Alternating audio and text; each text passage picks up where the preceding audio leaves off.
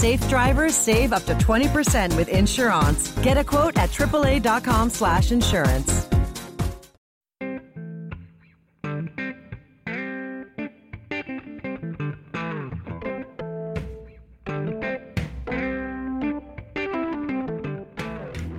Yeah, but if you hit it 305 feet down the line, you're not going to get it over the wall. But probably.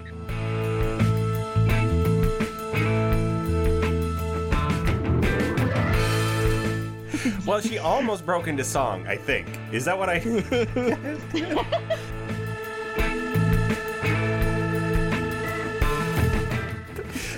Just for the sign that says there is no smoking in the smoking section.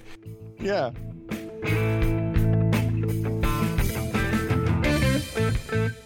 And welcome to episode number 93 of Artificial Turf Wars. It still smells like grapefruit in here. I'm your host, Greg Wisniewski, and I'm, of course, joined by Joshua Howsam. Josh, how are you this fine evening? I'm good. And you? I'm good. We come out of a Blue Jays day where they split a doubleheader with not the same people in spring training. Team A and Team B, as it were, making them 13-14 on the season. But before we get into the grapefruit statistics too much in depth, we would like to remind you we're going to talk about Danny Espinosa being signed, Vlad and Bo Bichette having their day in the sun in that game that we just watched finish. We have updates on Grichuk and Pierce, on Alford. The rotation is set, which leaves someone as the odd man out, of course, which we knew would happen eventually.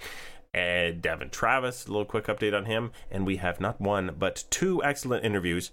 Much like when you have a Band-Aid that needs to come off, I think it's probably best that we take the two teams that are obviously on paper better than the Blue Jays and get both of their previews done at the same time. So we're going to do the Red Sox and the Yankees tonight. We're going to answer your questions. And then we're going to wrap things up, as we usually do at the end, with a few little tidbits. Wow, that makes it sound like it's about a 4-hour podcast, but we'll try and keep to keep it under 3. All right, so 13-14, what does that mean, Josh? Absolutely nothing. Okay, good. But yeah, it's cool. They're out there. There no huge crises have happened. Danny Espinosa was signed though as a sort of a late spring add-on. What doth Danny Espinosa bring to the Blue Jays that they might be a little short on? Depth at shortstop is really the answer to that question. Yeah, right. Yeah, so it looked, well, with Troy Tulowitzki's not going to start the season, which is not really a surprise to anybody. We might even talked about this on the last podcast, but so Aledmus Diaz is the starter, and that meant the backup was Gift and Gope. That's a swift drop to we don't really want this guy playing in the big leagues. Danny Espinosa, last year he was don't want this guy playing in the big leagues. That's what you get though at this point of the off season, right? Yeah, but he at least has some track record of hitting a little bit. You know, he's never going to hit for average. He strikes out a ton. But he hits for power, and he can play second and short very well. Sounds like a role player. Yeah, the guy you want on your bench. Huh, funny that. Crazy concept. So did someone have to leave the 40-man roster for that to get worked out? Well, they will. He was a minor league signing, but I can't see a real situation where they keep Ngope over Espinosa just because of the way the middle infield is currently situated. So someone will have to go. We got a question about this later, so we'll answer the potential options there, but they've done some confusing things on this front. We'll leave it at that for now. Yes, Major League Management. Never anything but one step to the left of where you think they're supposed to be. Vladimir Guerrero Jr. and Bo Bichette did both play tonight in the night game, which I guess is sort of the, because it made it on TV, is kind of the marquee event of the two split squad games today. And they both showed that they could potentially be a lot of fun in the future. So Vlad hit a double, and who did he hit a double off of? Yeah, I originally thought it was Jameson Taillon, which would have been awesome, but it was Chad Kuhl, who's still in their starting rotation, a major league starter. So Nothing wrong with that. And Bo Bichette? Yeah, Bo Bichette ripped an opposite field home run, and not just he hit it out in a little 5 feet beyond the fence. 20 feet? You could see the first bounce in the parking lot looked like it was as high as the fence. Like it was gone. And so he hit it off Felipe Rivero. If there's anybody listening to this who's not really a fan of the National League and doesn't really know much about Felipe Rivero, he is their closer. And last year, he had a 1.67 ERA and struck out 88 batters in 75 innings. Nice. Very nice. There have been some footage tweeted around of Vlad over in minor league camp as well. Really leaning into a couple pitches and just... It's both of them. If you look at the left fielder, he just basically does nothing. He's just like, wow, I'll get the next one. Yeah, he's got some pretty impressive power when you watch those videos. One of them was off Nate Pearson too, who's not exactly a slouch prospect of his own.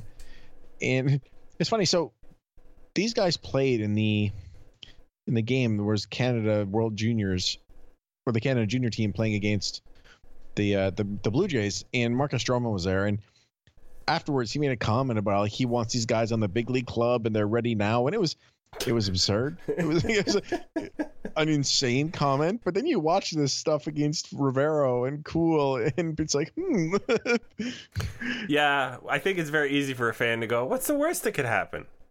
Yeah. Lots. Obviously. Yeah, exactly. That's the correct answer.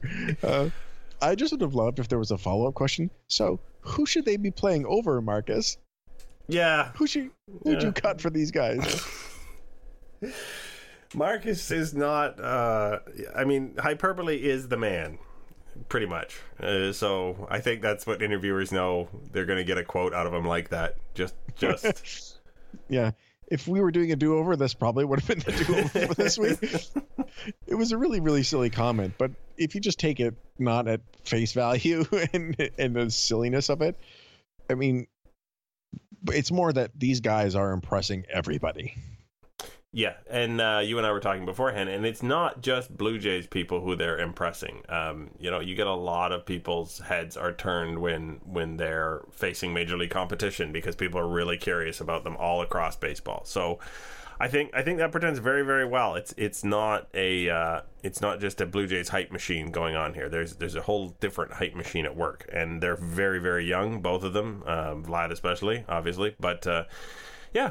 Look forward to seeing them for the rest of the spring, and then they'll kind of disappear for a while. But you never know what can happen by the end of the season. Yeah. So the people we are actually expecting to see in that outfield, who we cannot cut in favor of,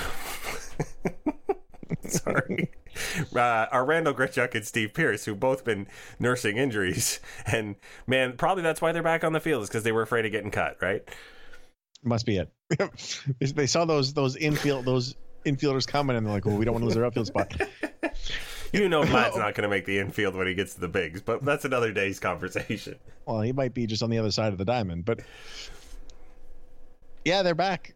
Pierce had a calf strain, and Grichuk had a muscle pull in his rib cage, and so people, as it gets closer to the season, you always get a little more worried, even with these small things, is because it's just, are they going to be ready for opening day, and what's that going to do to the roster? But both of them step back in, and they look fine. And it's bad news for Teoscar Hernandez, though, who keeps hitting home runs to attempt to get a spot that isn't probably there on the roster for him. No, I was talking to someone earlier today about this too. It's like, what does he have to do to make this big league roster and be relevant? It's a lot of stuff has to go wrong. I mean, even if it's basically like someone could get hurt, but it's like if Steve Pearce gets hurt, Teoscar Hernandez is the weak side of a platoon, and considering how well he hit at the end of September, or in September, and how well he's hitting in spring, it seems a little crazy, but it's really nice depth to have. Yeah, you want to have more than a warm body somewhere stashed away, because you never know. So and one of the you never knows leads in, of course, a nice segue to poor Anthony Alford, who did indeed pull his hamstring, as we were talking about last podcast, quite badly. Yeah, a grade 2 strain, sorry. And yeah, he's going to be out apparently 3 to 6 weeks, which it's not the first time he's actually had hamstring issues. So that's, yeah, it's maybe it's not a 10 on the alarm scale, but it's a comfortable 4 or 5. I mean, he's confident. He likes to say, he said that's like, I always heal quickly. I'm not worried about this, but at some point it would be nice for him to stay healthy because the tools are so impressive. Someone, of course, there's always someone on the internet going, well, what the heck is the high performance department doing? And I was like, stop. It's a hamstring. If you had a it was one of those fans are asking, and then my response was, no, we're not. We're not asking. If you had an exercise that could prevent hamstring strains 100%, you would be a millionaire, would you not? You'd probably be much more than a millionaire. Like, these are these injuries that happen because people are doing things that put strain and unexpected strain on tendons and muscles. Sorry, that's what happens. Unfortunately, it's baseball. Maybe one day we'll fix it. Yeah, I mean, that's a pretty good summation. It's just guys get hurt. And we have a fictional question later, but they made it. It was in Major League One. It's like the horrible owner, Rachel. I think that's her name. God, I better not get that wrong. But she's like complaining about the players, and Lou Brown's like, even tough guys get sprained, sore arms, because that's what happens. Yep. More truth from Major League. So the guys who we haven't talked about yet are actually also still good news. Marcus Stroman got back on the mound in a for real situation, and that means that he is now slated to be Game 4 starter in the regular season. That does leave Joe Biagini without a slot in that rotation, obviously. So we still don't know exactly where he's going to end up, do we? No, we don't. It seems like it's going to be Buffalo, and it's an interesting conversation. I think can't remember who it was. It was a couple of people actually. I was going back and forth on Twitter about this. Is like, what is the better role for him? It's like, it looks like it's going to be Buffalo just because they have all these relievers. But where would you put him if you had the choice here? If all other things being equal, if it was just about getting a performance out of Joe Biagini, from what I've seen of him in the bullpen, I want him in the bullpen.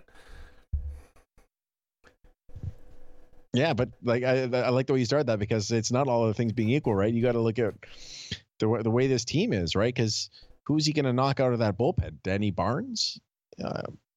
But was he better off being down in Buffalo in case someone gets hurt in the month of April, right? Well, yeah, and again, in this situation, to me, you look and, okay, even if somebody doesn't get hurt, let's say it comes along and you're in, the middle of June, and it turns out that Jaime Garcia isn't the pickup you thought he was. If Joe Biagini's stretched out and he's really dominating in Buffalo, is that an easy guy to cut now? Yeah, and the reason I mentioned the injuries early is because that means that guys like Ryan Baracki and Panone's not back yet. They're not quite ready.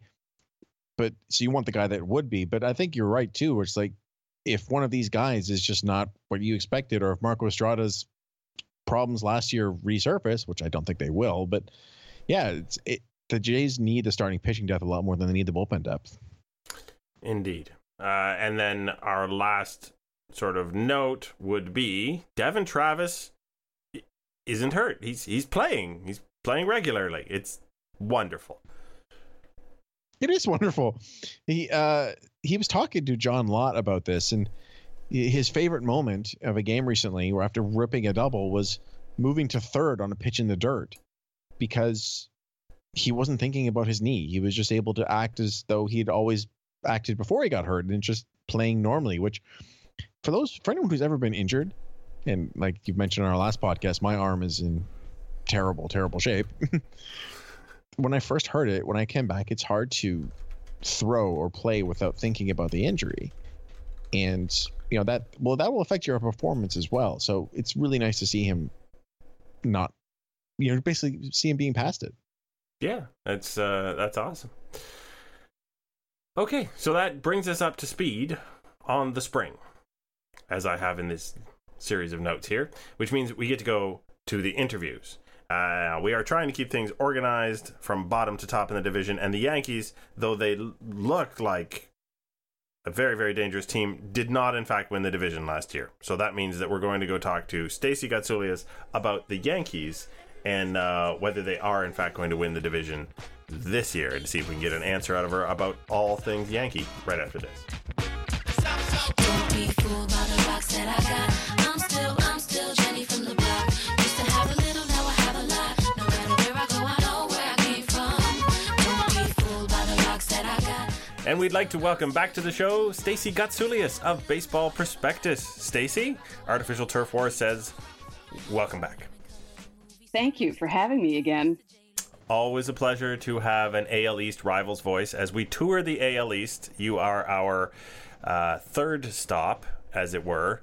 We're going from the bottom to the top. So it's starting to get a little bit painful, maybe. So I'm going to get the most painful thing out of the way here. What was your initial reaction to hearing that the Yankees got Giancarlo Stanton, the king of the National League, last year? A bunch of expletives, but not in a bad way. Kind of like, it was basically the same reaction that I had when they got A-Rod. It was like, what? No way.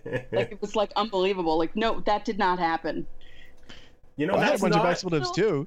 Yeah, Well, I still don't believe it. That's But- not that far off from my reaction, actually. Yeah. What? No Yeah, way exactly. did that happen. Yeah, that's pretty much how it went for me.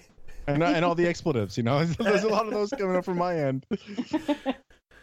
So they've Yeah, made that- themselves a potential modern murderer's row, I guess. Yeah, I mean, there's always a risk of injuries, but if they can stay healthy, and I mean, I don't expect Stanton and Judge to repeat last year, but even if you get over 30 home runs from each of them, and then you have Sanchez, and then if Bird stays healthy, that's a lot of firepower in that lineup. So if everyone stays healthy and they all hit the way they can, it could be potentially very frightening for other teams. Yeah, well, I think that's definitely true. But you mentioned just potential step backs for those guys. What do you expect out of Aaron Judge? I think Gary Sanchez has done a couple years in a row now, so we can probably say that's what he is. But Aaron Judge, Greg Bird, Didi Gregorius, guys that, while they were on the field, were superheroes last year. Well, I think Didi is a big surprise because, when they got him, he was the quintessential defense, ahead of offense shortstop. Like, they didn't get him for his offense. And then last year, he set the record for most home runs by a Yankee shortstop. Derek Jeter never hit 25 home runs. And, to see what he did last year, and, especially what he did in that fifth game against Cleveland, that was quite a surprise. I think out of everyone, no one expected Aaron Judge to hit as many home runs as he did, but I think Didi was a big surprise for some people too. As for Judge, the strikeouts are a problem, but he does still walk, and he doesn't just hit home runs. And, I think he can be one of those, 30 home runs and, have an okay average. And sure, he'll strike out a lot, but, a lot of guys strike out a lot these days. So I think he'll be fine. I feel like the Yankees were a perpetually old team, and then all of a sudden it's like they flipped a switch and they look like a young team. So is the thought sort of that these are young hitters, if they do have slumps or whatever, that they're likely to learn something from them, as opposed to an older guy who might be on the downside of his career having problems when he's slumping? Right. I think so. And I think, Stanton's like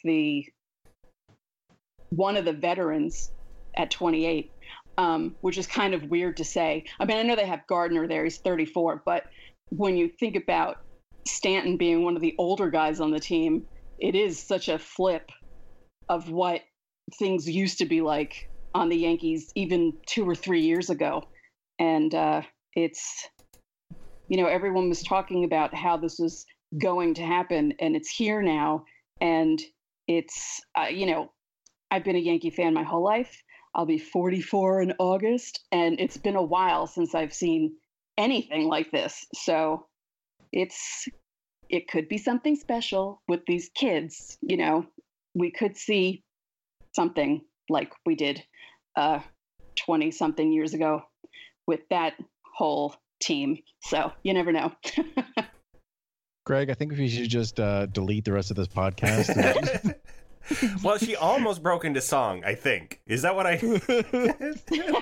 Like, it could be something special was like the first line out of something someone says in a musical. Just before the big number where the Yankees come out all wearing, those straw hats. And Yes. there's fireworks. Yeah. So it's just funny though. You talk about all this young talent, which again, horrible.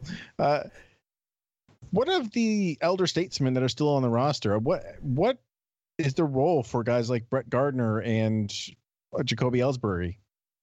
Jacoby Ellsbury, I hope, will be on the bench.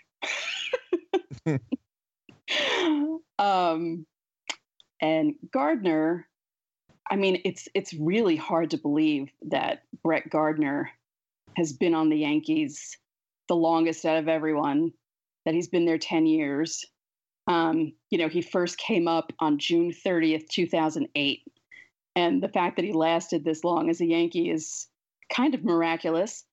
And he was on CC Sabathia's podcast, and he was talking about being the veteran on the team. And I think CC even said that, Gardner was one of those guys who liked to speak up even when he wasn't a veteran. So I think that Gardner will help the younger guys. And he's also really low-key funny. People don't know that about him.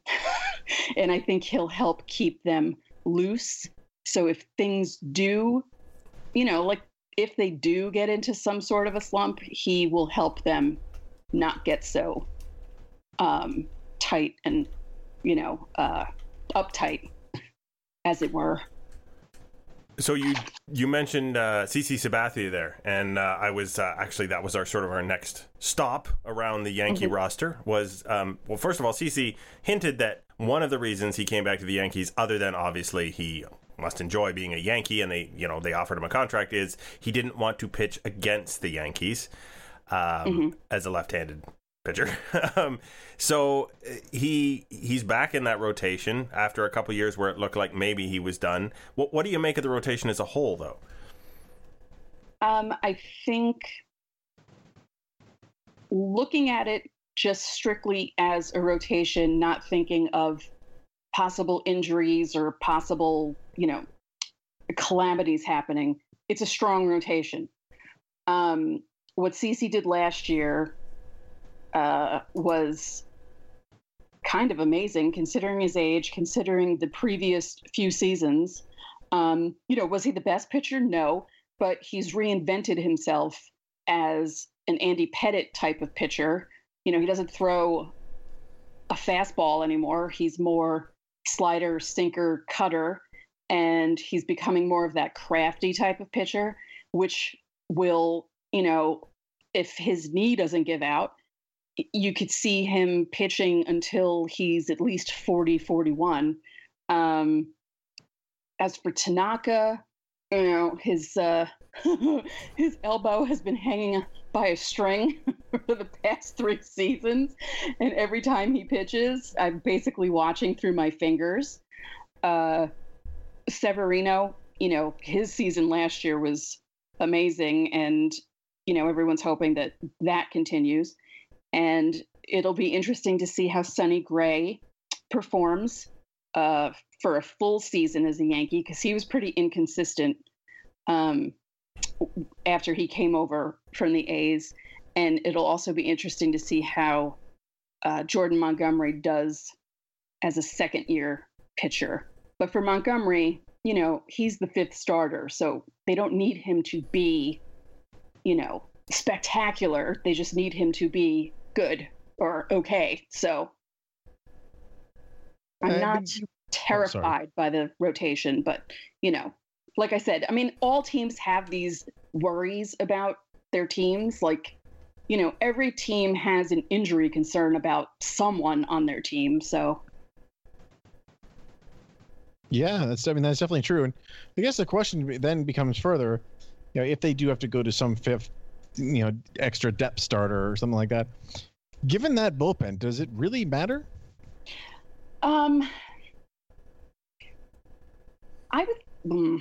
I think so, because I don't think you can bullpen the whole season as strong as the bullpen is.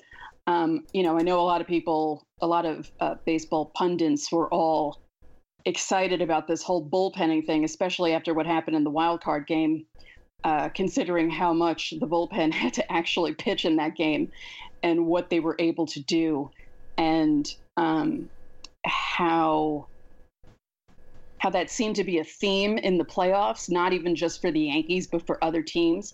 But over the course of a full season, I don't see that working out for any team. And I would prefer for the Yankees to have, another starter slip in there and not depend on the bullpen and not to ride on their arms all season.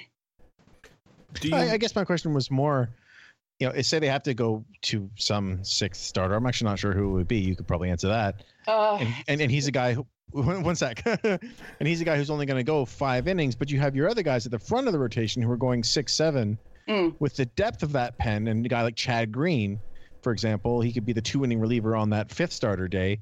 Wouldn't that mitigate it a lot? True. That's true. Yeah.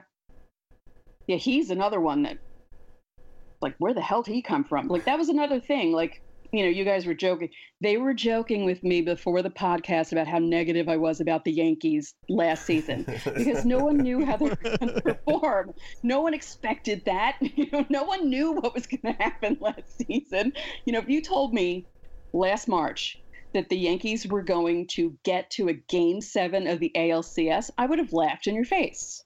And I think anyone would have laughed at that notion. Be like, what? And, Chad Green played a pretty big role in getting the Yankees to the point, where they got to at the end of the season. He was amazing. Yeah, there was a lot of amazing, that nobody expected.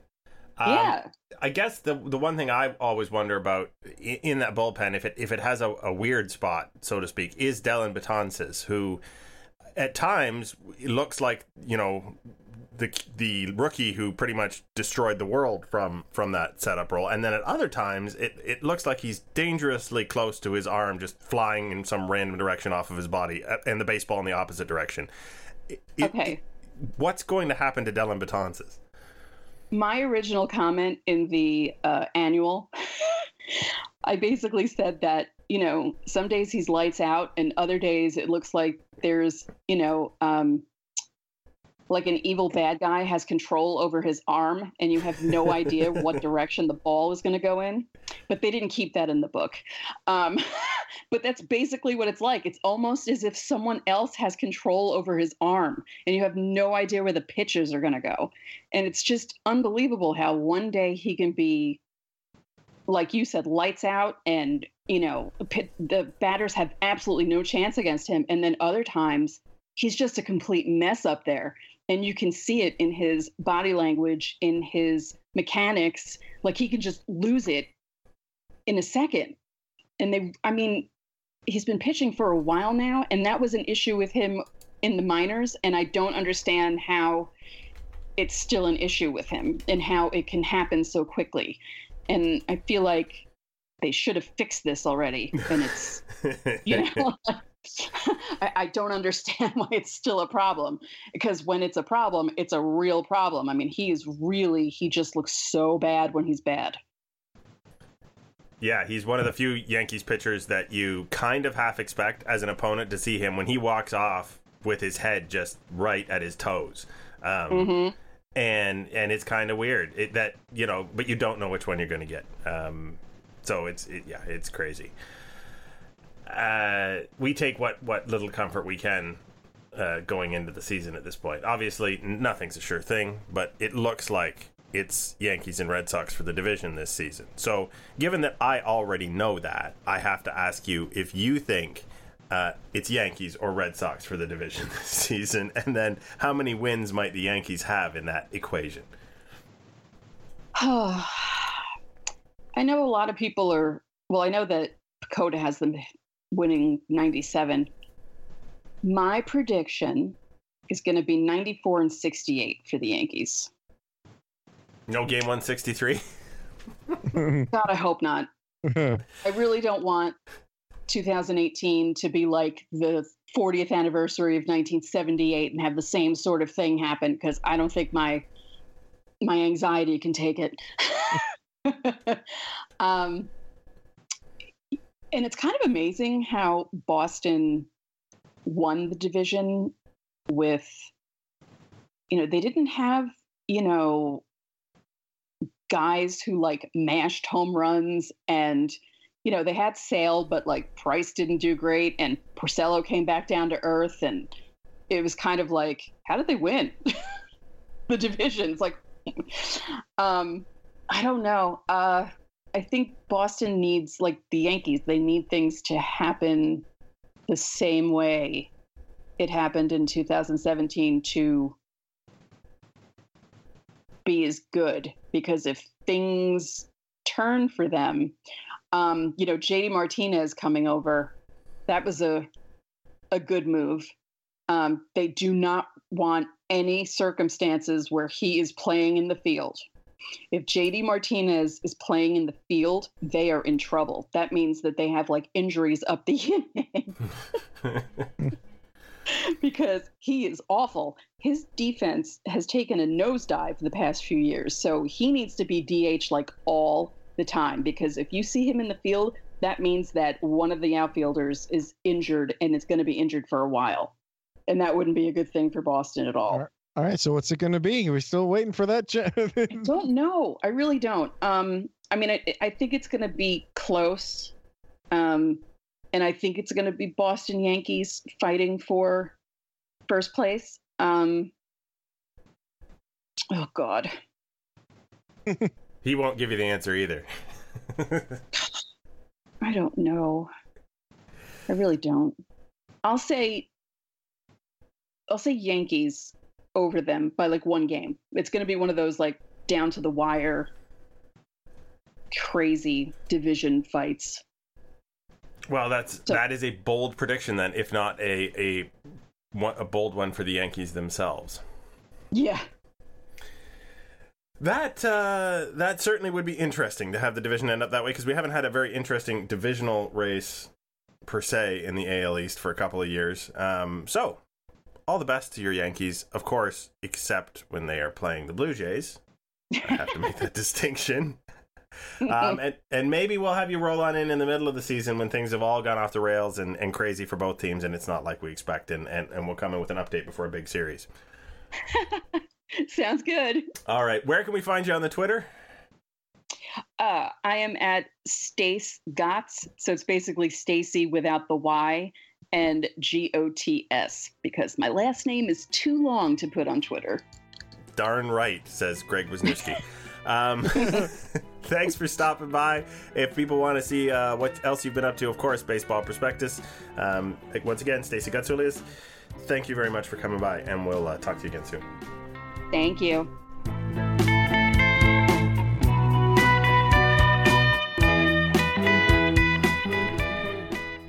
Well, that's out of the way. I was uncomfortable thinking about Stanton and Judge and Sanchez all at once like that for such a prolonged period of time. Yeah, and then we have to watch it this season. I don't like it. Yeah, when you say only 19 times, it's like... And it's the first 4 games of the season. Crap. Okay. At least Stroman's back. At least we don't have to have Jaime Garcia facing that lineup. Okay, we'll take the little sliver of whatever we get sunlight there, and we'll roll with it. And yeah, I promised questions, so we're gonna read your questions. Time now to hear from our listeners. That just seems silly. Here are the rules. First I ask a question, then you ask a question. Now, how does that sound, sweetheart? Could you repeat the question, please?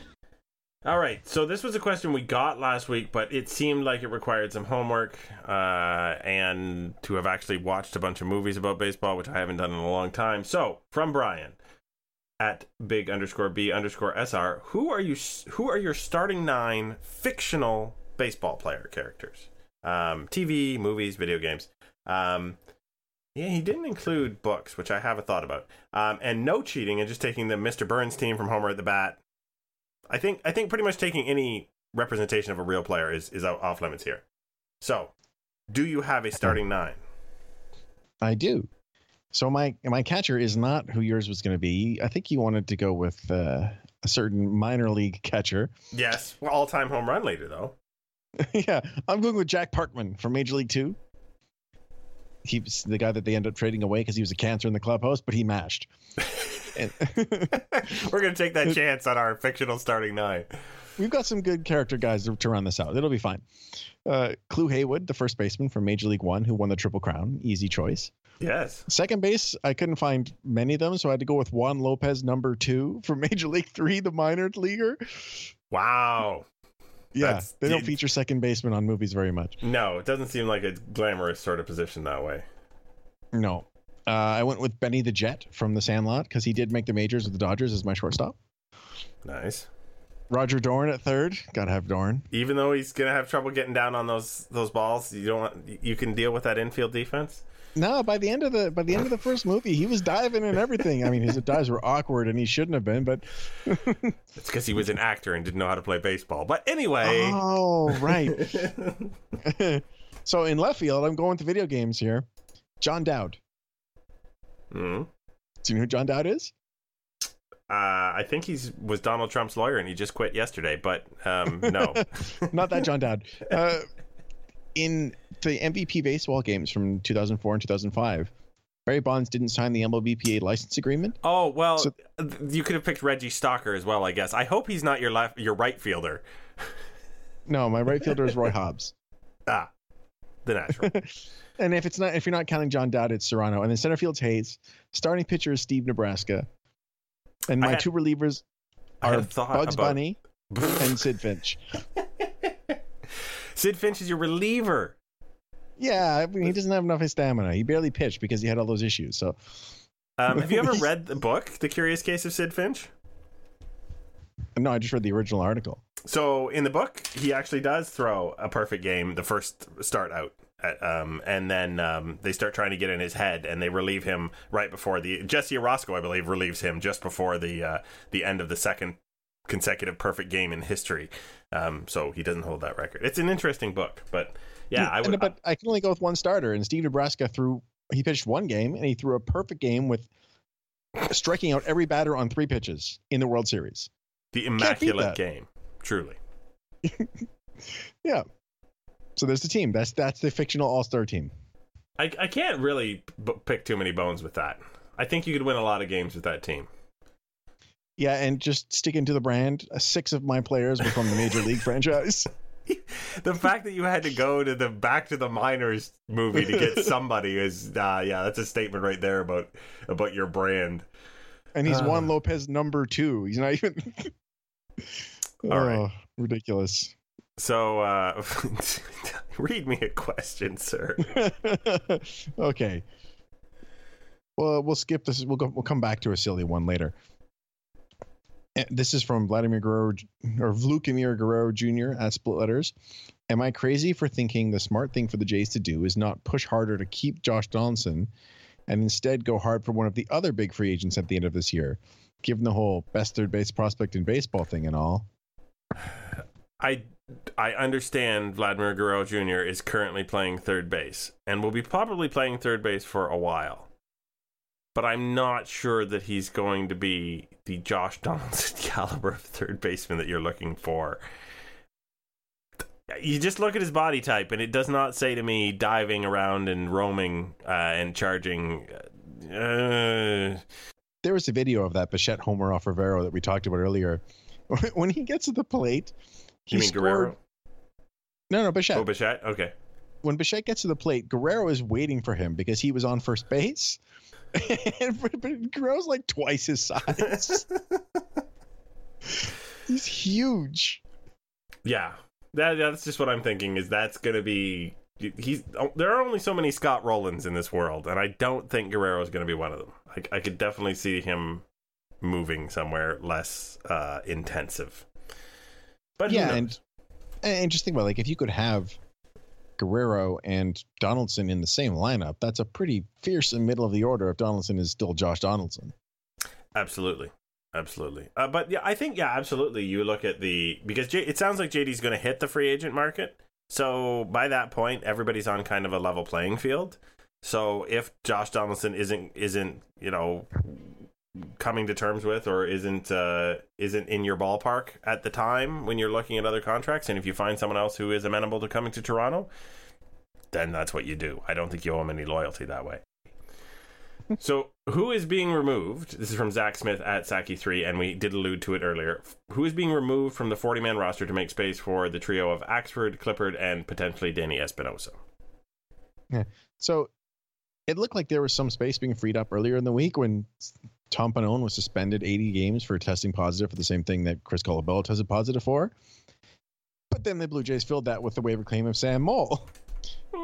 And then they designated Matt Dermody for assignment and traded for Sam Gaviglio. So they just like to fill these holes with guys named Sam, apparently. But I think both those guys are the candidates to go. So this is still the management is one step to the left of what you were expecting them to do. Yeah, I think it's those two guys, and then I still think it's Dwight Smith Jr. is the third one. They just have so many outfielders. Yeah, well, I mean, we just went on a big, long thing about outfield depth, so it seems fair. What do we got next? So this one comes from Ewan Ross at Ben Talk. Who should Jays fans make a cheering section for? Like Judges Chambers and the King's Court in Seattle. Right. And what should it be called? So I've got two. One is the Donaldson Danger Zone, which would be... now, a lot of sections are sort of tied to a certain thing. I think maybe you would make it like the front or maybe the third row of every outfield seat because that's potentially where you could get hit by a Donaldson home run, because he kind of hits to all fields. So that would be a fun one. And then you could also have just a single seat somewhere, and you call it the Fortress of Solitude, and Kevin Pillar comes to visit you in that seat. And I'll throw out one more. Okay. The smoking section. There you go. No smoking allowed. Yeah. Just for the sign that says there is no smoking in the smoking section. So yeah, how many people would take pictures of that? It would become a constant tweet. It'd be perfect. Good for the brand. Absolutely. All right. Okay. You had me beat there with hands down. Are we down to our last question? We are. Zahir at Zeroid. Which prospect besides Vlad Bo and Alford do you think will have the most career wins above replacement? Do I have to keep in mind that you hate pitcher wins above replacement? You kind of do, because the answer would have been a pitcher. I really do, but it still has to be Nate Pearson. Wow. Yeah, I wasn't expecting that at all. Well, no, it's like, well, it depends which WAR. Like, Fangraphs will love him because he's going to have all the strikeouts, right? Right. But I just think he's going to be really, really good.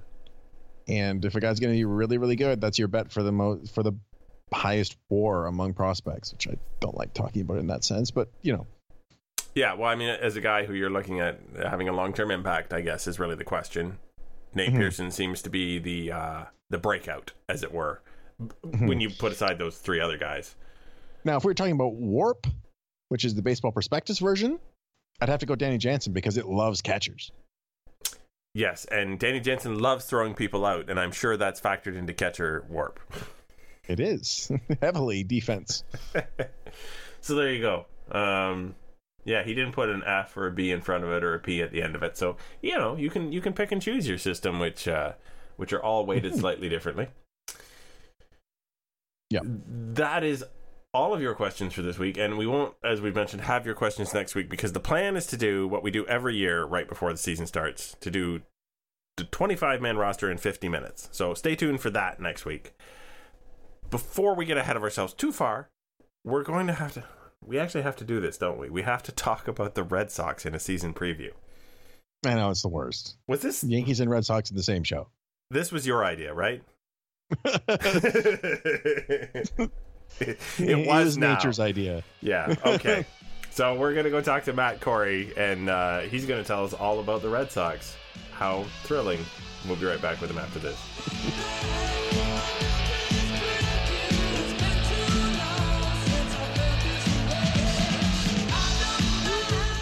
And we are pleased to once again be joined by a good friend of the program, Matthew Corey, a man who knows what color he wants his socks to be.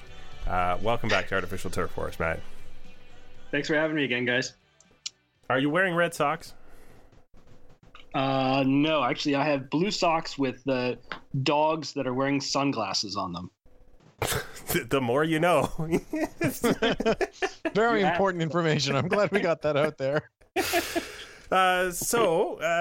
Time zone shift, irrespective of all that, you are a Red Sox authority that we keep calling in around here, and a good friend of the show. So it has been of late a whirlwind of an off season. So we thought we would start with the on again, off again courtship of JD Martinez. What was happening there? It seems like he didn't have much of a market, which is a bizarre thing to say for a guy who, is as good a hitter as he is. But he sort of comes with, as I think, has been discussed, there's a lot of free agents, this past offseason who had, various deficiencies, and that may have contributed to the slow / odd offseason we had. And Martinez sort of fits into that mold. He's an incredible hitter, but defensively, he's absolutely a liability. Even though he's only 30 years old, he's really not good at anything else other than hitting. His base running is bad. His fielding is bad. Now he claims that's the bad fielding is due to various injuries that he's had over the last couple of years. Okay, but still bad. And also, if you're getting hurt at 28 and 29, you're maybe getting hurt at 30 also. Like, that's not really much of a, pay me more because kind of thing. So I think it was mostly, there was not a lot of teams who wanted to give him, $150 million because he really brings one, albeit great, skill to the table. And the Red Sox really needed that skill based on, last season when they were not able to hit very well. And specifically power numbers last year were way down. So I think that's, that's the big reason there wasn't really a team that was really competing with Boston for his services. And that's, like you said, that's just kind of silly, but that's just basically what this market was. And, a lot of guys signed and for way cheaper than we thought they would, although Alex Cobb still somehow got 4 years, $60 million. But is that what the Orioles gave him? 4 years, $57 million. Yeah. My gosh, the Orioles are weird. Well, yeah, that's just, it makes the AL East fun in all kinds of other ways. I'd like to say weird is probably the most complimentary adjective that our Orioles guest would have used 2 weeks ago. Yeah, he was not thrilled. No, he wasn't. I heard that interview and giggled through the whole thing. So did we.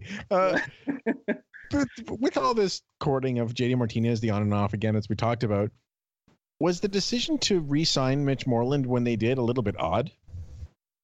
Yeah, I think it was, and I think that sort of indicates, how the offseason took a turn that the Red Sox really, their front office wasn't anticipating.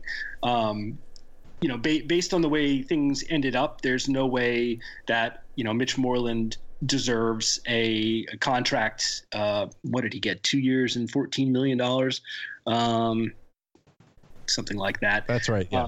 Yeah, and he probably didn't deserve half of that, based again on better players on the market who received less money and less term than he did. But the Red Sox value his defense, and they I guess they value what he brings in the locker room, and they just decided to take the plunge straight away. I mean, this offseason is sort of a departure for Dave Dombrowski. If you look at the way he typically does things, he's usually the guy, at the front of the line with the suitcase full of dollars, waving it in the air. It's hard to wave suitcases full of dollars in the air, but he does it. And so that's very strong shoulders, forearm strength. But anyway, he didn't really do that this year, with the exception of Moreland, to the extent that you can call a $14 million contract, in 2018, an overpay. I mean, it really doesn't hurt the Red Sox too much, other than maybe you'd like to have a better hitter there. And there's, certainly were some available. But if Hanley Ramirez comes back, like I think the team expects him to do, that probably doesn't matter that much. So let's just shift over one position on the diamond. Last year we were talking about Big Papi not coming back, and there was a big, question mark there. Dustin Pedroia is hurt and is not going to be, I believe, the opening day second baseman for the first time in, I don't know, forever. 2007, 2008, one of those two. Yeah. So, Pedroia is a player we love to hate. Is he on track to come back early season, late season? Do we know? Kind of mid-season is what I hear. Mid to late May, somewhere around there is where he's scheduled to be able to get back into the lineup. But, there's a lot of time between March 20th and, May 20th or whatever. So, and he's 34 or 35 years old. So it's not, it's certainly not a sure thing, that he makes it back on time like that. But, with the way the rest of the roster is, I don't think that the Red Sox really need to rush him back. I mean, they were able to sort of take advantage of the market and bring back Eduardo Nunez, who was really good for them at the end of last year when they got him from the Giants. So he's going to be the starting second baseman, and he's probably a reasonable approximation of Pedroia offensively at this point. Maybe a little more pop and a little less on base. And he's probably not the defensive player that Pedroia is. So I guess that makes a big difference. But he's certainly an acceptable starting second baseman for a couple months, 2 to 3 months, while Pedroia gets healthy. And I think this team, expects to be playing in October. And I think that's when they're hoping that Pedroia will be hitting his stride. You talked about, this team expecting to play in October. They made it last year, despite the offensive issues that you talked about. And you mentioned they're expecting the bounce back for Hanley Ramirez. I assume Mookie Betts, there's going to be some positive regression. Do you think there's enough of that positive regression and improvement from some of their young guys that this team could be once again one of the top offenses in baseball? I do think so. But it's March 20th. So, we'll have to wait and see what actually happens in the field. But yeah, I definitely think, if you run down the lineup, Mookie Betts had like a 260 BABIP last year, which is kind of ridiculous when you think about how hard he hits the ball and how fast he runs. Andrew Benintendi, I expect to be even better this year. He'll be 23. So, he did pretty well in his rookie year. I think he had, just a sub 800 OPS, somewhere around there. But, he's got better skills than that. He didn't hit lefties very well at all last year. I'm expecting him to get more of a chance to hit lefties now with Alex Cora managing the team. Martinez will be there to DH. That'll be an improvement. This will be Rafael Devers' first full season as a starting third baseman. So that's promising. I don't know exactly what to expect out of him. I mean, he's 21 years old, but he's certainly going to be better than Pablo Sandoval, who they're still paying, by the way. Somebody will be paying Pablo Sandoval forever. He's like Bobby Bonilla, he's just. I was hoping someone would say that. He's going to be on the payroll, for forever. So the other guy on that sort of list of players the Red Sox are hoping to get more out of offensively is Xander Bogaerts, and Bogaerts is kind of a guy who had a lot of power in the minors, showed up in the major leagues with that power, and then it's sort of dissipated as he spent more time in the major leagues. And I think a lot of that is approach. And I've heard interviews from him where he is talking about hitting the ball on the ground, and he definitely took a very passive approach at the plate last year.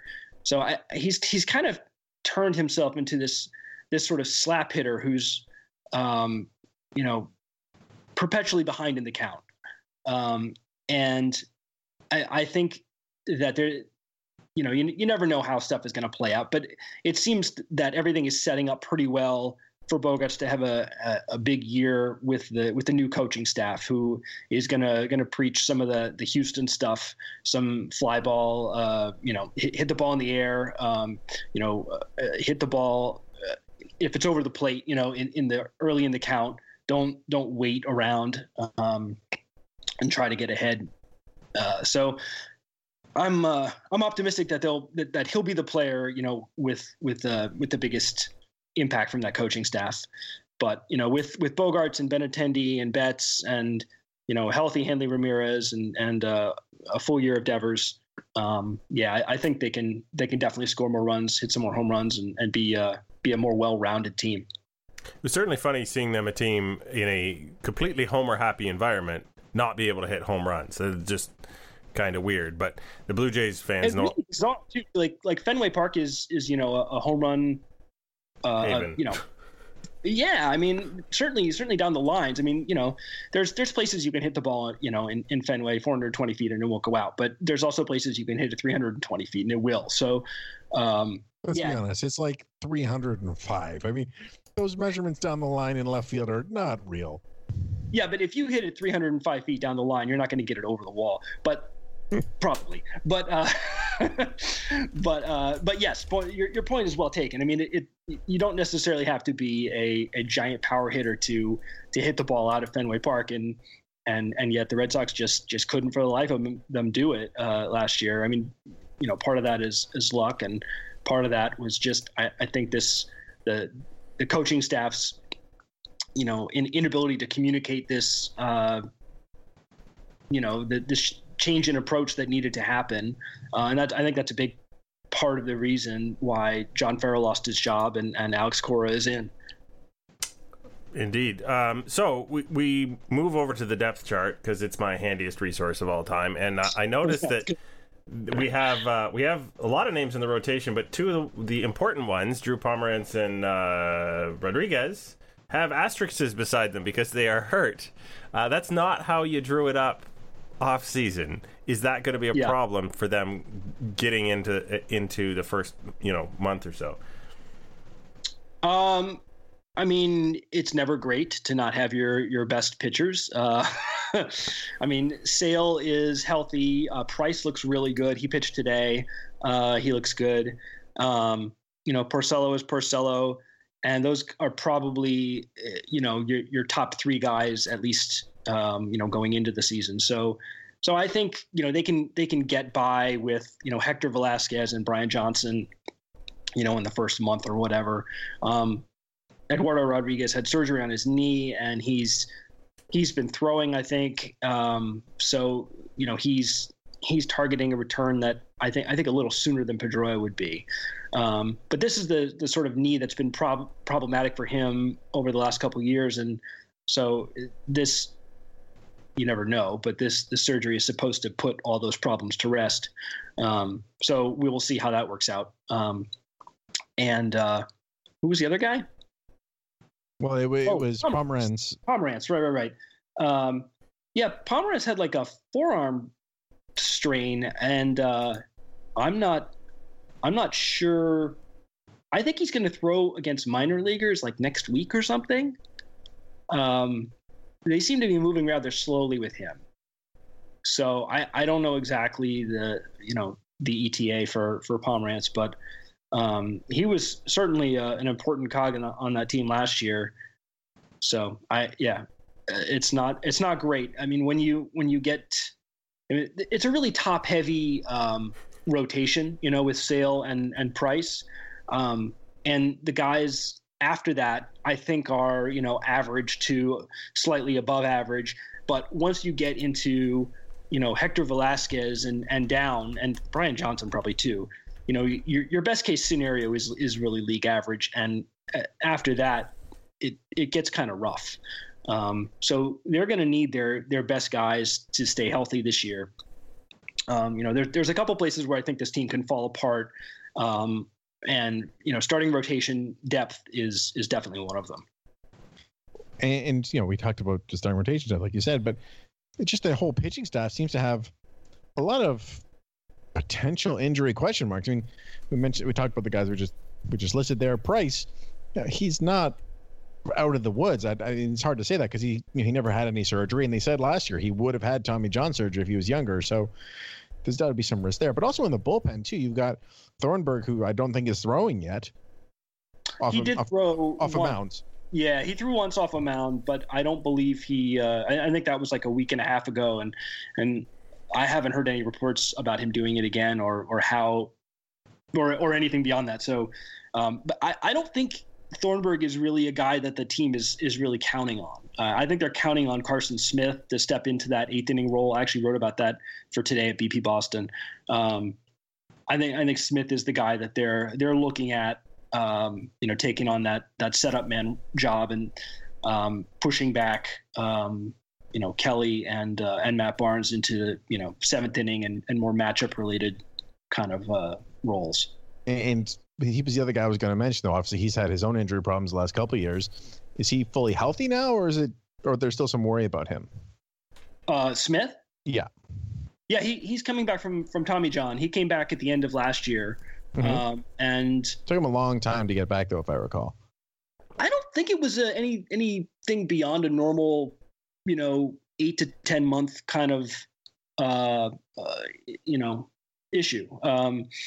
I don't recall it taking him to any longer than normally for Tommy John, but yeah, no, he looks good in spring training. He's got a bunch of strikeouts. He's got a little bit of a couple walks. I mean, you're extrapolating from whatever it is 6.5 innings that he's thrown in spring training, and I haven't got to watch him pitch. So, but I know one of the issues that pitchers often experience post Tommy John surgery is loss of command, at least a little bit. While you get used to that new ligament. So that could certainly be a problem. But I was looking at some guys who had Tommy John, some relievers last night, just as in preparation for my article. And it seems like a lot of the relievers, they come back from Tommy John, they go right back to about the same, innings level that they were at before. So, I'm optimistic that Smith will be able to step into that role. I don't know if he'll be as good as he was, in that 1 year in Seattle. But that's a high bar. So, if he's better than Kelly and Barnes, that's probably good enough. So I think we've sort of gone over the three areas. We've got a lineup that's probably going to regress in a positive direction, you think. We have a couple of question marks in the rotation. We have a bullpen that looks pretty good. This is a team that won the division last year. Of course, they didn't do it when the Yankees had Giancarlo Stanton.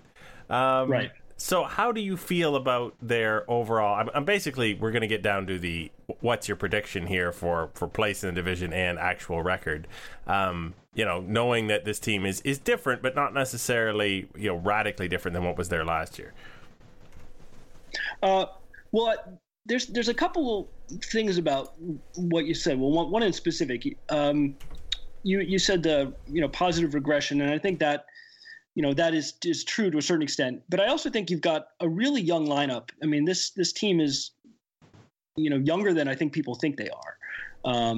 Betts is 25, Benintendi's 23, Bogarts is 25, Devers is 21, Vasquez and Bradley are 27. That's a really young lineup. I think there's just general improvement that you can have leading up to your peak season. So it's not that they just hit into bad luck last year, although they did, or they had some sort of unlucky injuries or whatever, although they did. But I think you'd sort of expect guys with talent to improve up into 27, 28, and the Red Sox have those guys who should be making those improvements. And now that I've said all that, I've totally forgot your question. Where are they going to finish, and how many wins are they going to do it with? That's a really good question, and I think it depends a lot on a couple different things, like injuries, like you were talking about, and then the Yankees last year were such a good hitting team. I don't know that they're really as good as they showed. A lot of the guys that they had, Gardner and Gregorius and Headley, and Headley's gone, but had seasons that were maybe a little over their heads. Of course, they have compensated for that problem by bringing in the National League MVP. So that is a bit of a problem if you're the Red Sox. And everybody else. Yeah, right. Hardly noticeable. Yeah. Yeah, I don't know. I don't know if they're better than the Yankees. I really don't know. I think when they got JD Martinez, they kind of brought themselves up to that level. I think their offense is going to be greatly improved. I think David Price is going to be healthy for most of the year. That's going to be a big help. I don't know if Chris Sale's going to be quite as good as he was last year. I don't know if Drew Pomeranz is going to be quite as good as he is last year. So I think that, the two kind of scary issues, and I know I'm not answering your question, I'm sorry. The kind of scary issues of it, we sort of touched on. One is the back end of the rotation and, the depth involved should they lose somebody. Because, it's pitching and they're probably not going to get 1,000 innings out of their top 5 starters. And the other is sort of the back end of the bullpen. Kimbrel is excellent. And then after that, I think you've got some question marks. Maybe you can make that case for every team, although the Yankees, maybe you can't make that case because they have so many good relievers on that team. So, but I guess I'll pick, I'll be an optimist and I'll say they win 95 games and they finish in first place. Wow, you circled around that so many times. I did not think you were going to be able to stick the landing. High winds, please experience. Like Fenway on a cold September night. Oh my goodness! So we actually are going to be filling our episode with 2 interviews this week. So we're going to wrap it up there. Thank you for your prediction and for your insight into what's going on in Boston. Of course, we can find you on Twitter at MattyMatty2000. That's correct. And of course, your wisdom and analysis at baseballprospectus.com. That's correct also. Yeah, thanks guys. Thanks for having me on. It's always a pleasure to speak with you. And you as well, sir. Have a good night. You too.